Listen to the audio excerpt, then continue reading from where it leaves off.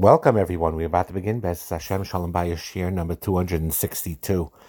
B'ezras Hashem, this year and probably the next year also, we're going to talk about people who lost their spouses in the early stages, or being very young, and had to go through a period of widowhood and remarriage. But the truth is that what we're going to talk about today and tomorrow in the next year will also help very much, because these are going to be concepts that are dealing with all types of difficulties a person goes through, to deal with it, how to work through the difficult times that they are going through currently, and how to get through it. And then when the matzav changes, also how to handle those matzavim when they change.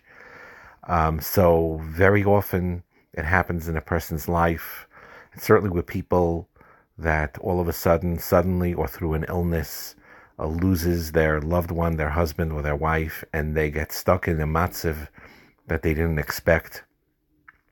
Could be a single person is in a matzav where they expected to be married already a long time ago, and they're getting older and they're not married yet.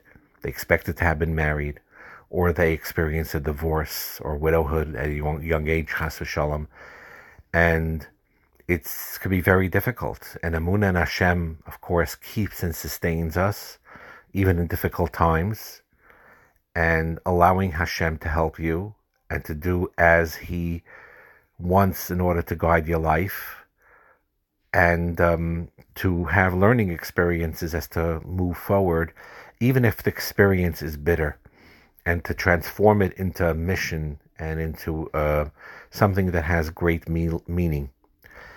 I know sometimes when a person's going through things, it falls on deaf ears because it's just too painful to absorb the message that they are being told. But if they have a loved one or someone that really cares about them, who tells them this in a loving way about how patience heals, time heals, and so even if it doesn't absorb in them because they feel, I'm in such a terrible pain now and such loss, I don't see how I'm ever going to be whole again, or I'm ever going to get out of this, or I'm ever going to feel normal again. And people who are close to those who are feeling that way need to still encourage and give hope and give healing, and absorb and listen to and listen to the one in pain, and you tell them these things, and eventually and ultimately, though the words right now don't not get absorbed, but they'll absorb those words. Sometimes you need healthy counseling. And the truth is very often people in our generation, but I have a feeling in earlier generations too, they need healthy counseling. And not just for the serious issues that we talked about just now, but even for normal issues, one often needs help. And as far as remarriage, from what I've heard from interviews of people that went through this, that one real key to success, when you finally go through that stage and the grief of a marriage, of a previous marriage, whether it's through a loss of them to death or to a divorce. But the bottom line is one real key to success in remarriage is to guard your hearts and your emotions from comparing to previous spouse or to your previous life overall. And sometimes, even without planning it and even without thinking about it, those comparisons will come into your mind.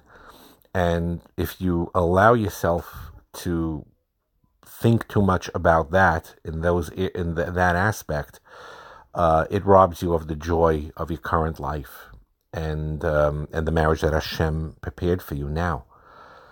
And very often what happens is that when in the first marriage, let's say we're talking about a husband and wife, they're both remarried because they lost their previous spouses. So what happens is sometimes is not only do they compare their spouse to their previous spouse, but they compare the simple one family life, the more simple life that they had then, to the more blended, complicated life that they have now, which could be beautiful, but it's more complicated because, again, you're dealing with more aspects to family, your previous wife or husband's family, your current ones, and so on and so forth, children from both sides, and so on. That creates a more complex situation, but complex doesn't mean not beautiful. You could have a beautiful life, and very often, by the way, this what was talking about in remarriage also applies in all relationships. Agav, it's important to know that the comparison aspects of comparing relationships to others is not productive, often unhealthy, because you need to value each and every person in the particular relationship you're in with them. And you could love your first spouse in your heart, your first husband, your first wife, that left this world early, and they're very dear to you, and they have a special place in your heart. There's nothing wrong with having that love in your heart. There's nothing wrong with appreciating him or her, the deceased spouse that you loved so much. But they are a world unto themselves. Like we say, Kol Yachid v'Yachid Chayav Adam v'Shvili Nivra Olam. It says another place, Kol Yachid v'Yachid Olam Malehu. Every person is an entire world unto itself. So you could have in your heart a special love to your first wife or first husband that passed away, and keep and appreciate that person for who they were and how special they are, and then Hashem is forever, yes. But not to compare that to what Hashem is giving you now. He's giving you an neshama now to be with, different person with unique gifts that are different, and it's not healthy to over-focus on the past, or even to over-focus on the potential future, but rather live in the present, in the here and now. Sometimes what's a good idea is, and you could speak to either rabbanim or community leaders or friends or acquaintances, and if someone is going right now through a remarriage or in the early stage of a remarriage, to consult with other couples and maybe be guided who exactly a healthy couple to consult with, who were in this situation, who were in such a similar circumstance, and they could help you and walk you through it so you are somewhat prepared for it. That's a tremendous chesed. So, for example, if you, Baruch Hashem, on the other side of it, the Baruch Hashem, you went through a tremendous trauma by losing your husband and him losing his wife, and you remarried, and you, Baruch Hashem, it's working out well, and you have a beautiful marriage now, and you went through different things, some hurdles, either with the kids adjusting or with you yourselves adjusting to your new life, and Baruch Hashem, things are going well for you. And then you see, another couple that went through this, or someone who lost a spouse and they went through this. You have that, of course, you never wished you would have experienced such pain, but it's an opportunity that Hashem is putting before you to give chizuk to that person who's suffering right now, either experiencing a loss of a spouse right now, to give them chizuk that your life is not over, things will get better, or when they're at the early stages of thinking about remarriage and all their worries about it, or while they're actually dating again and being worried about various aspects, to give them guidance. And we also were in this situation, and we remarried, and we have a new husband, new wife, after a loss of a previous spouse that we love very dearly, and this is how we go about it. And that could be a tremendous chizuk to others that are going through this. But the general idea, though, what's very, very important about remarriage, or about marriage in particular, or in general, the yesod of it is to be connected to HaKadosh Baruch Hu, and to depend on HaKadosh Baruch Hu for your satisfaction, depend upon HaKadosh Baruch Hu for your sipak HaNefesh, and not depend on your husband, or your wife, or your kids, or your money, or your physical comforts for your satisfaction, for your sipak HaNefesh, but rather on Hashem Himself.